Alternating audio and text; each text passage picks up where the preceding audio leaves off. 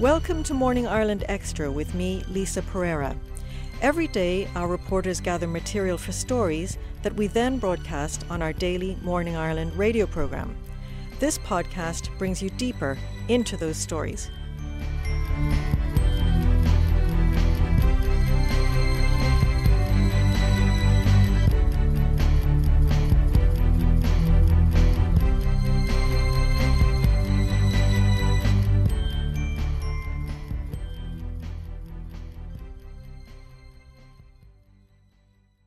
Cian McCormack, at the start of the pandemic, you went out to find out how long it might take to develop a vaccine. You put out that report a few weeks ago.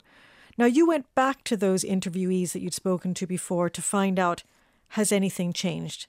So tell us, has the time frame changed in the last few weeks?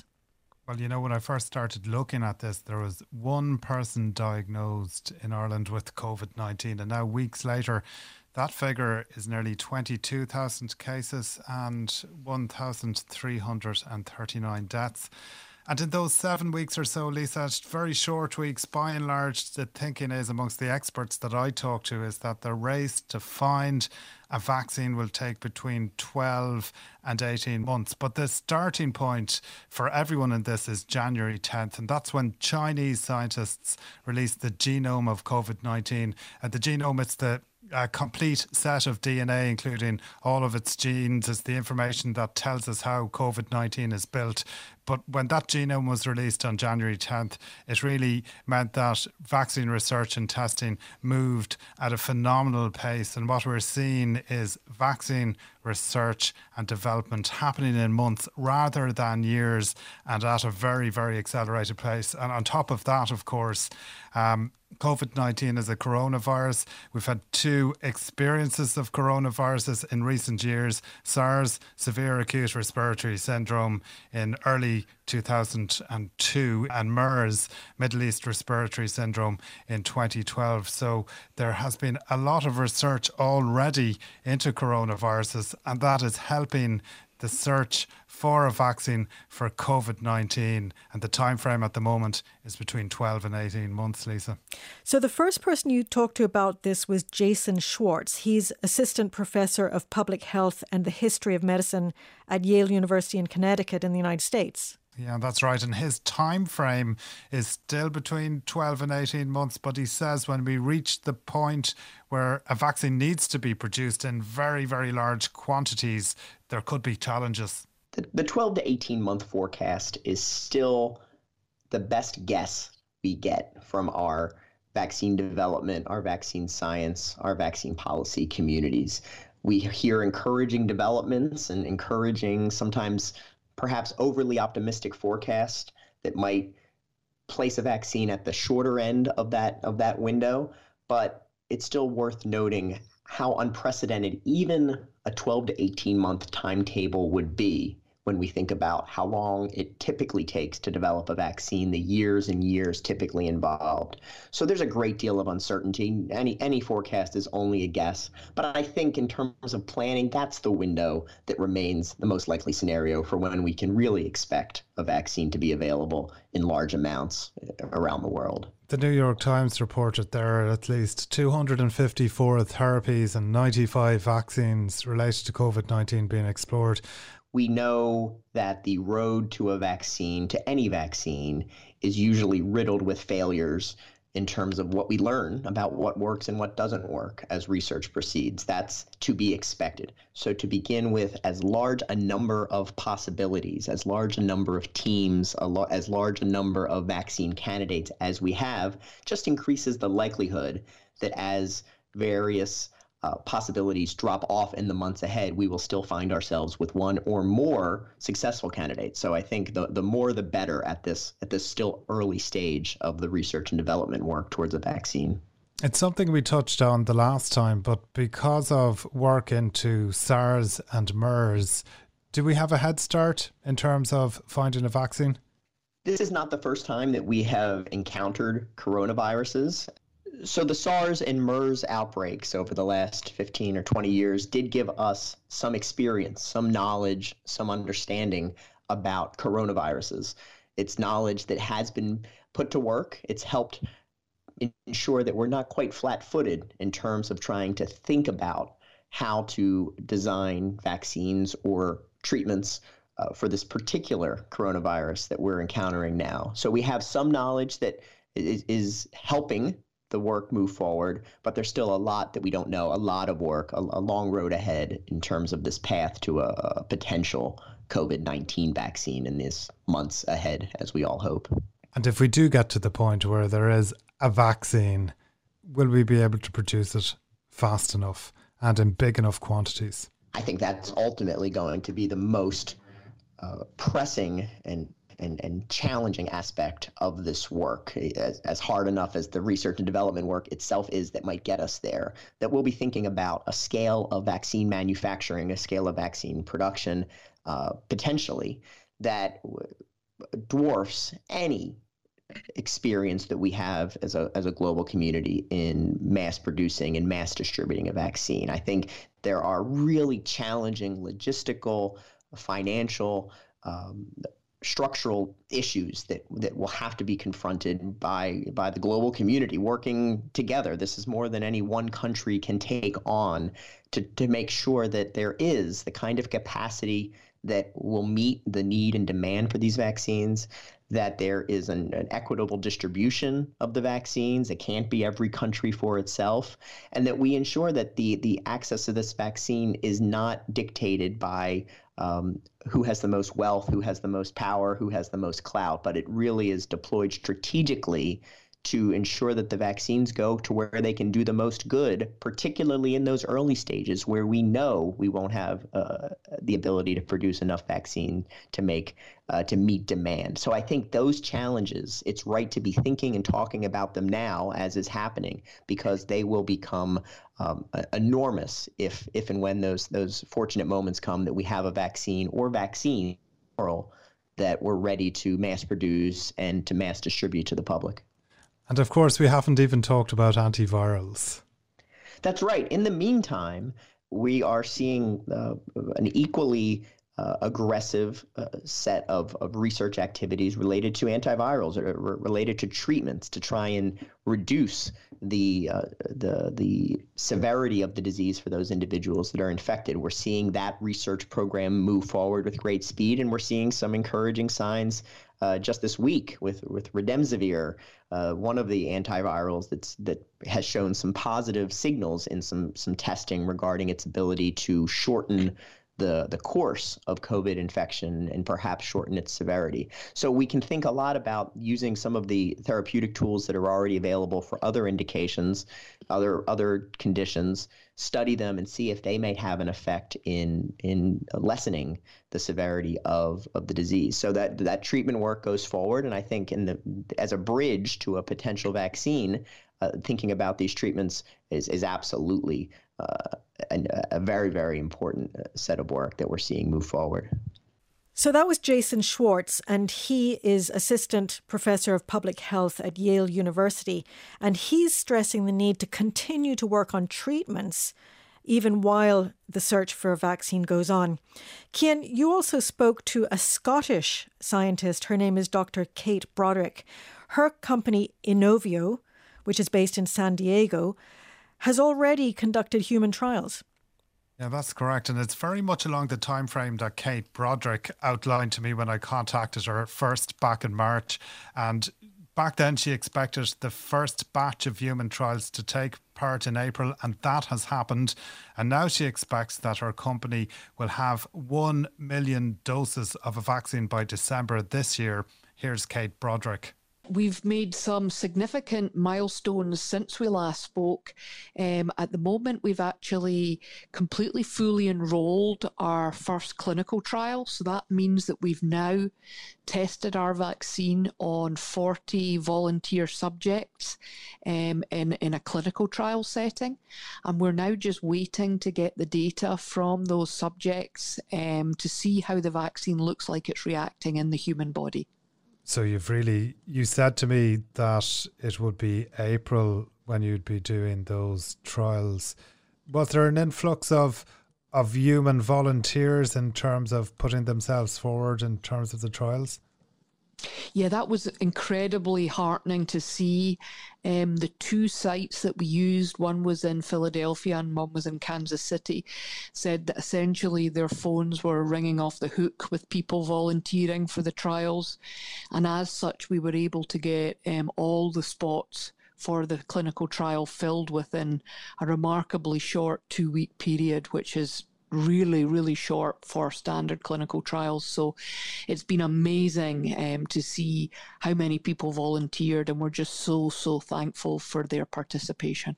What was your time frame back in March in terms of the potential of a vaccine being available? The sort of year, 18 months seemed pretty reasonable and still does, I think, when we put it in the context of having enough doses for large-scale mass vaccination campaigns. I think that's still realistic time frame.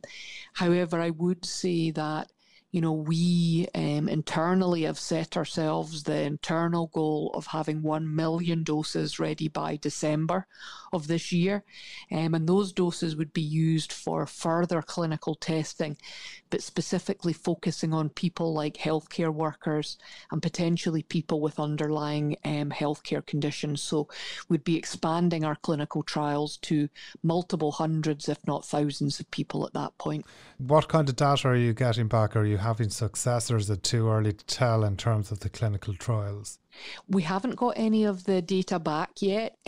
All we can say is so far the treatments themselves have gone very well. We've had really good feedback on that, and we'll be waiting to get the actual analysis of the blood samples, which is really key, and those will be coming in the next few weeks into early May, and we'll be looking in the sort of mid-summer type time frame to hopefully go back to the FDA with the data that we get from the phase 1 trial and say, are you comfortable with us moving on to a phase 2 trial, which is just a much bigger version of a trial that can potentially ask the question, does the vaccine protect you from getting the disease, the COVID-19 disease? There's a reality here as well that if you get to production, that will take quite a while. But you say you can upsize quite dramatically to get all those vials of vaccines out if it does come to that. Yeah, absolutely. So as I mentioned, we've set ourselves the internal goal of 1 million by the end of this year, and that's very doable with our own current capacity. But in parallel to that, we're working with a number of large-scale manufacturers who can do significantly more than that in the multiple millions of doses. And so that's really when we start to think about vaccinating much larger numbers of the population. In terms of the clinical tests that have been ongoing, did you bypass the animal testing part of it? We did not. We made the conscious decision that was a vital part of our data package. And that was really vital for us to confirm a few different things. One, that our vaccine was safe, which we already felt very confident about, but I think it's important that you check those boxes.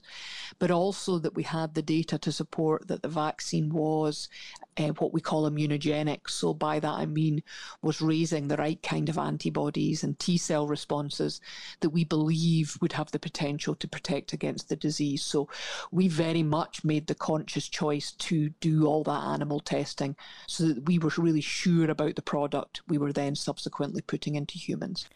So that was Kate Broderick there. She is the Senior Vice President of Research and Development with that San Diego-based company, Inovio. Cian, you spoke to an Irishman based in the United States who's heading up research into another vaccine. Yeah, Paul Dupré is Director for Vaccine Research at the University of Pittsburgh's School of Medicine.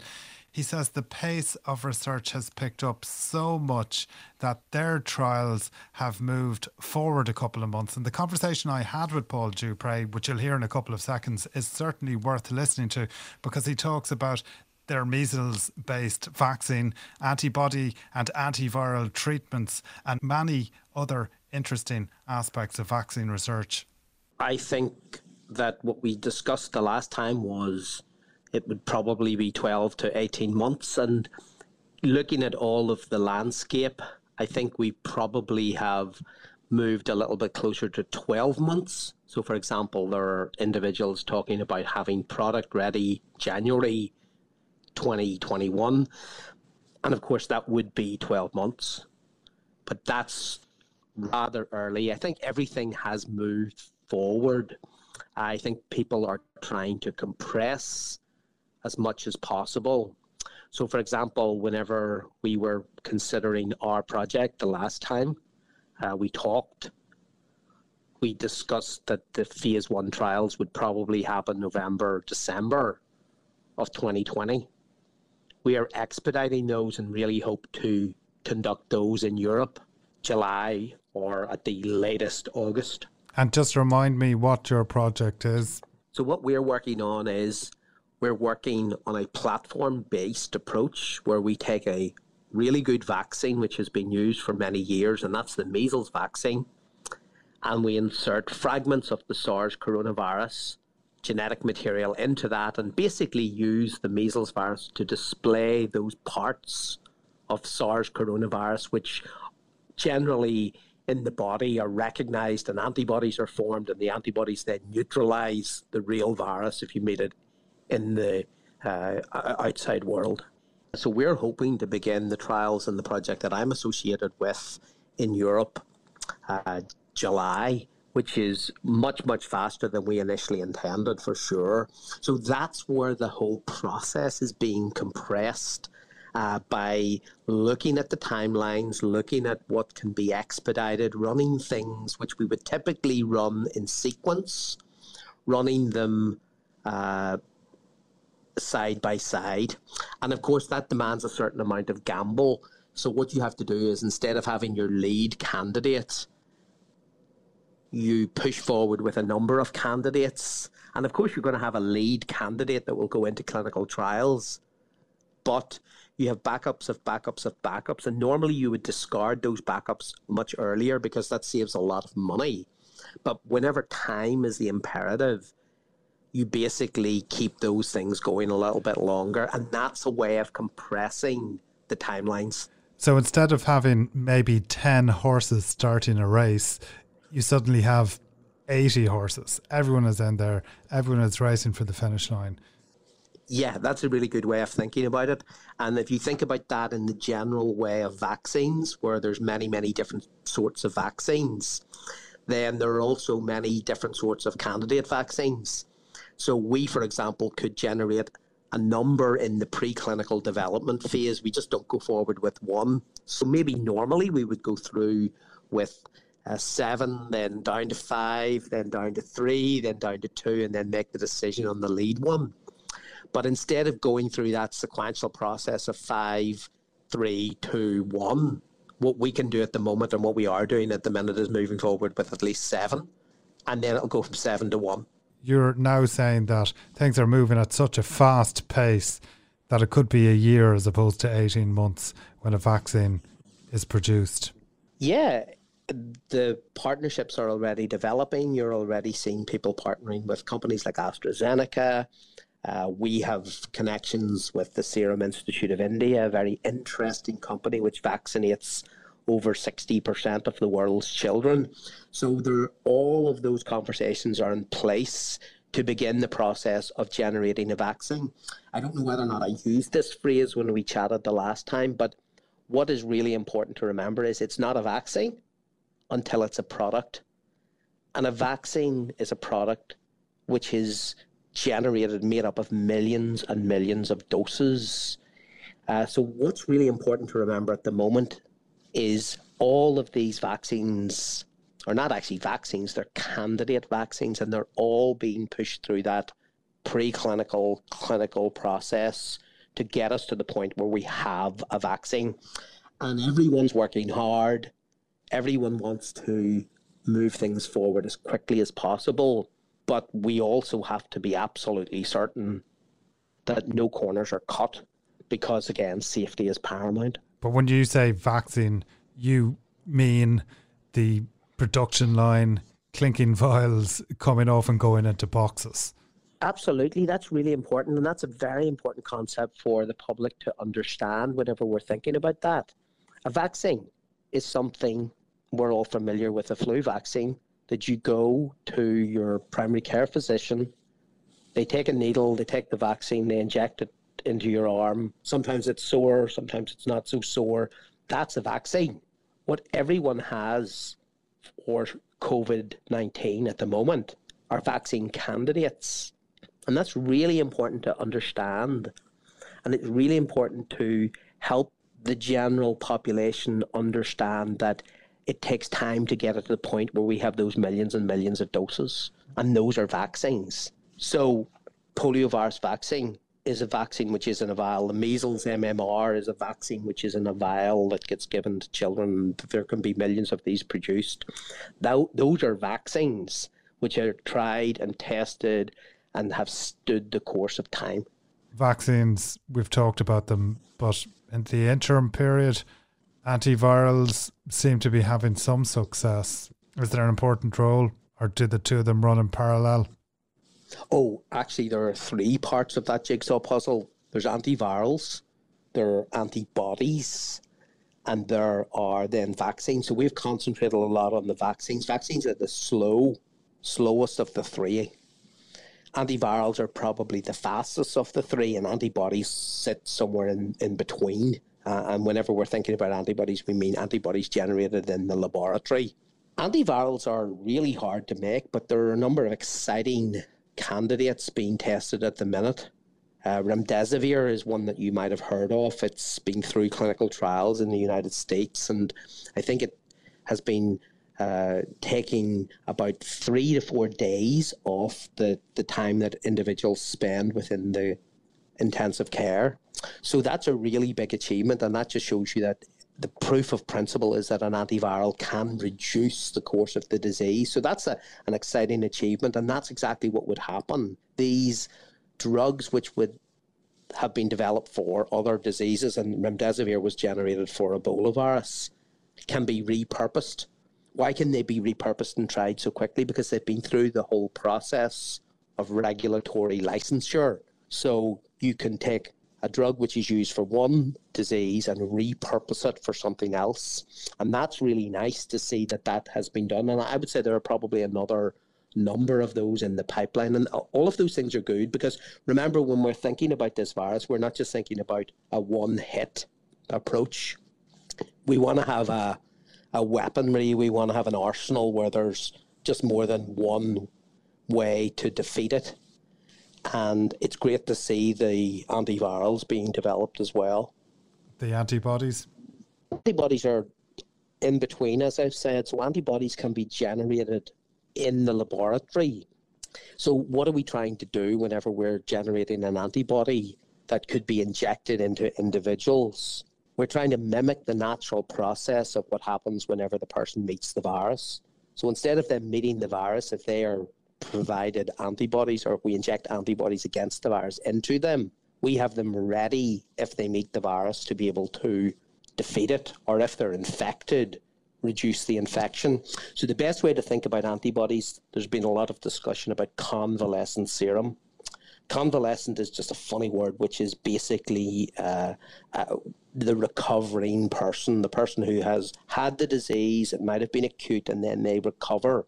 What happens in that person is they make antibodies, and a number of groups are trying to look at harvesting the antibodies from those people, combining them together, and then using those combined antibodies from a lot of different people as a therapeutic treatment for people who are in the hospital. So people who haven't been able to make their own antibodies because they're in the acute stage of the disease can be treated with antibodies from some people who have been recovered from the disease. And again, that's an approach that has been used often. So it's not as innovative, it's not as developmental as many of the different sorts of as many of the different sorts of vaccine approaches that we're using. But it certainly is another tool in our weaponry against the virus. So that was Paul Dupré, and he's the Director for Vaccine Research at the University of Pittsburgh's School of Medicine. Now, Cian, everybody wants a vaccine, and the speedy push to get a vaccine sooner rather than later is throwing up some ethical dilemmas. one is taking a shortcut on conventional testing. Yeah, well, research ethics normally prohibits exposing human subjects to significant risk, but that risk is weighed up differently during desperate times like the desperate times we have now, the COVID-19 pandemic. So one example of an ethical dilemma like this is that, should promising COVID-19 treatments jump to human clinical trials as soon as possible and bypass the usual lengthy period of animal testing? It's an ethical dilemma. Peter Singer, Professor of Bioethics in the University Centre for Human Values at Princeton University in the United States, has considered all of this. His opinion is that we shouldn't delay testing. Well, I am concerned about anything that will unnecessarily delay the development and testing and eventually introduction of a vaccine for COVID-19, because many people are dying every day. The sooner we get a vaccine, the sooner we can start saving lives, and also the sooner we can ease off the lockdown and get back to normal. So I've been concerned about how we might test promising candidate vaccines once we get those promising candidates. And normally this would be quite a lengthy process. It would go through some animal tests, but it would also then be tested on humans. But you would have to test a large number of humans because only a small number actually will get the virus in the normal course of their activities. Even if they're healthcare professionals, they may have a higher number getting the virus, but it will still be quite a while before you get enough who get the virus to know whether they're protected by the vaccine as compared to a control group who were not protected by the vaccine. Now, there is a way of shortcutting that very significantly, and this would be to use human beings, and I should stress human volunteers who are well informed about what they're doing, who would be willing to first get the candidate vaccine and then be exposed to the virus. So in other words, deliberately to be infected by the virus. And that way we could find out very quickly whether the virus is protecting them or is not. So traditionally people think this would not be ethical, an ethical way of testing. We don't use human volunteers in normal circumstances. But my point is that this is not a normal circumstance. There are a large number of lives at stake. And if some people are willing to volunteer for this, then I think we should honour them for that altruism, for that commitment to helping to protect the public, and we should gratefully accept that offer. In terms of an ethical dilemma, you're weighing up the greater good against the risk in terms of the individual or the volunteer who puts themselves forward. Under normal circumstances, where would you fall in this argument? Well, if we had time to develop the vaccine, there were not a large number of cases and a large number of people dying, then I would say, okay, let's not expose people to additional risk. Even if they volunteer, we don't have to do that. We can use it on and get groups in the population, and we will find out. It will take longer, but we will find out whether the vaccine is effective or not. But I think the fact that we're in a pandemic, that there are so many lives being lost all the time, does mean that getting the vaccine out there one day sooner saves hundreds, perhaps thousands of lives. So I do think that it's justified to accept the offer that volunteers are making in order to save those lives. Peter Singer, Professor of Bioethics at Princeton University there. I also asked Paul Dupré and Jason Schwartz, both of whom we heard earlier, Lisa, for their ethical opinion and whether the race to find a vaccine could shortcut conventional standards. There's no point compromising on the standard scientific practice of how you carry out a clinical trial, because those clinical trials have to be fit for purpose. So there's no point doing it fast and not having enough people in it, because then you get to the end of the trial and you can't make a decision. So we can't compromise science if that compromises what we ultimately want, which is making a good decision. And the other thing that we can't compromise during that whole process is the safety of clinical trials. We have to be absolutely certain that what we put into individuals is well checked out in terms of its sterility, what's in it, how it was produced, all of those things which are really important before we put any material into a volunteer who has volunteered to be part of a clinical trial. And I think it's rather provocative, thought-provoking is probably a better term, because you really have a bioethicist there who is looking at the greater good argument. But as Peter says, and I mean, Peter's a wonderful ethicist, when it comes to factual beliefs about the pandemic, they as ethicists defer to the scientific expert opinion. And the challenge with deferring to the scientific expert opinion and then making that argument that we can fully inform volunteers is, this is a virus that we've really only been exposed to in the last 3 months. So we're learning a lot of information about that virus. And there is a difference in some ways between learning as you go along, presenting the case that someone should volunteer, asking, are they fully informed whenever we only really have a small amount of the information? So, for example, one of the things that we've discussed and a lot of the people in the community are discussing at the moment is enhanced disease. Enhanced disease can be seen and has been seen with some vaccines in the past. And remember, this is something we absolutely need to avoid. We need to really be all over that. So we want to be absolutely certain that we don't do something for the greater good, which is highly detrimental for that individual. And that's where you look back to Peter's discussions and Peter's thoughts in that article, where it becomes an ethical issue. And it's not just individuals, it's not just groups of communities, it's the community as a whole, not just within Ireland, not just within the rest of Europe, but within the world.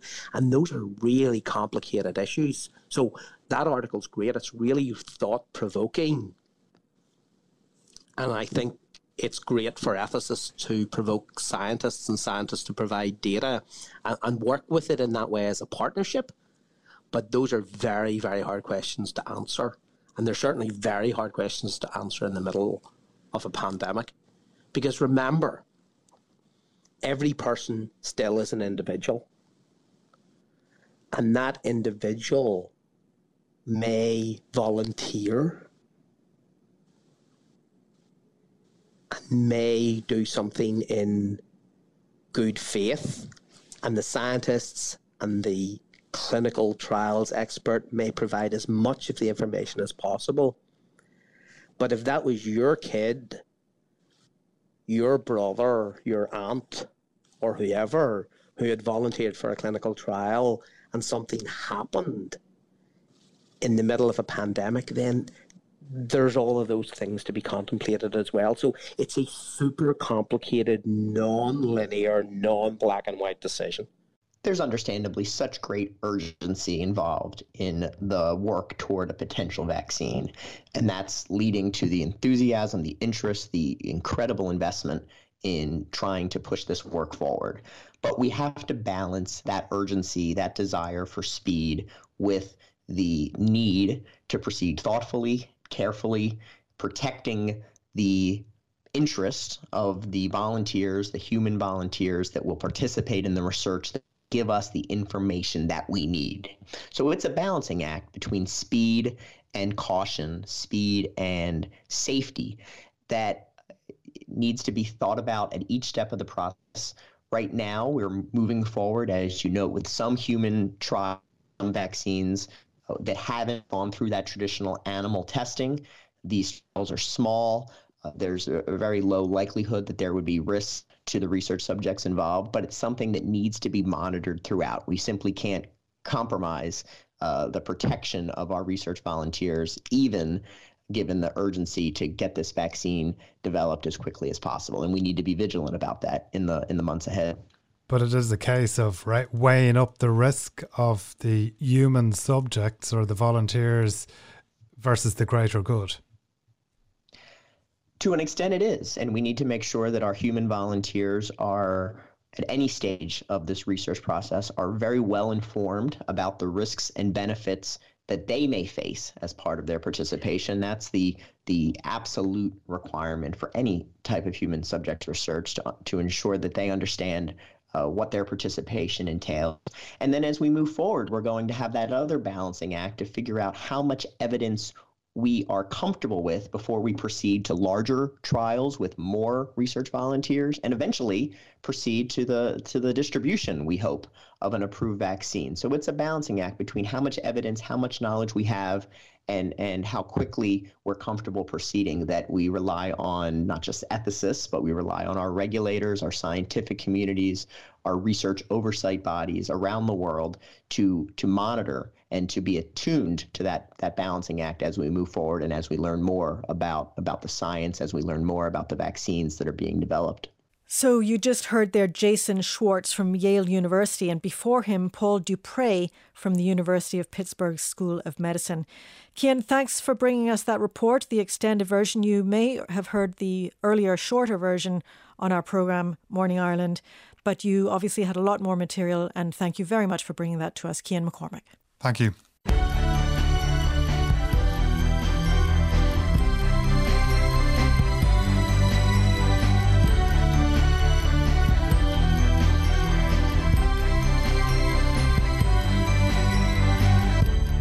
You've been listening to Morning Ireland Extra.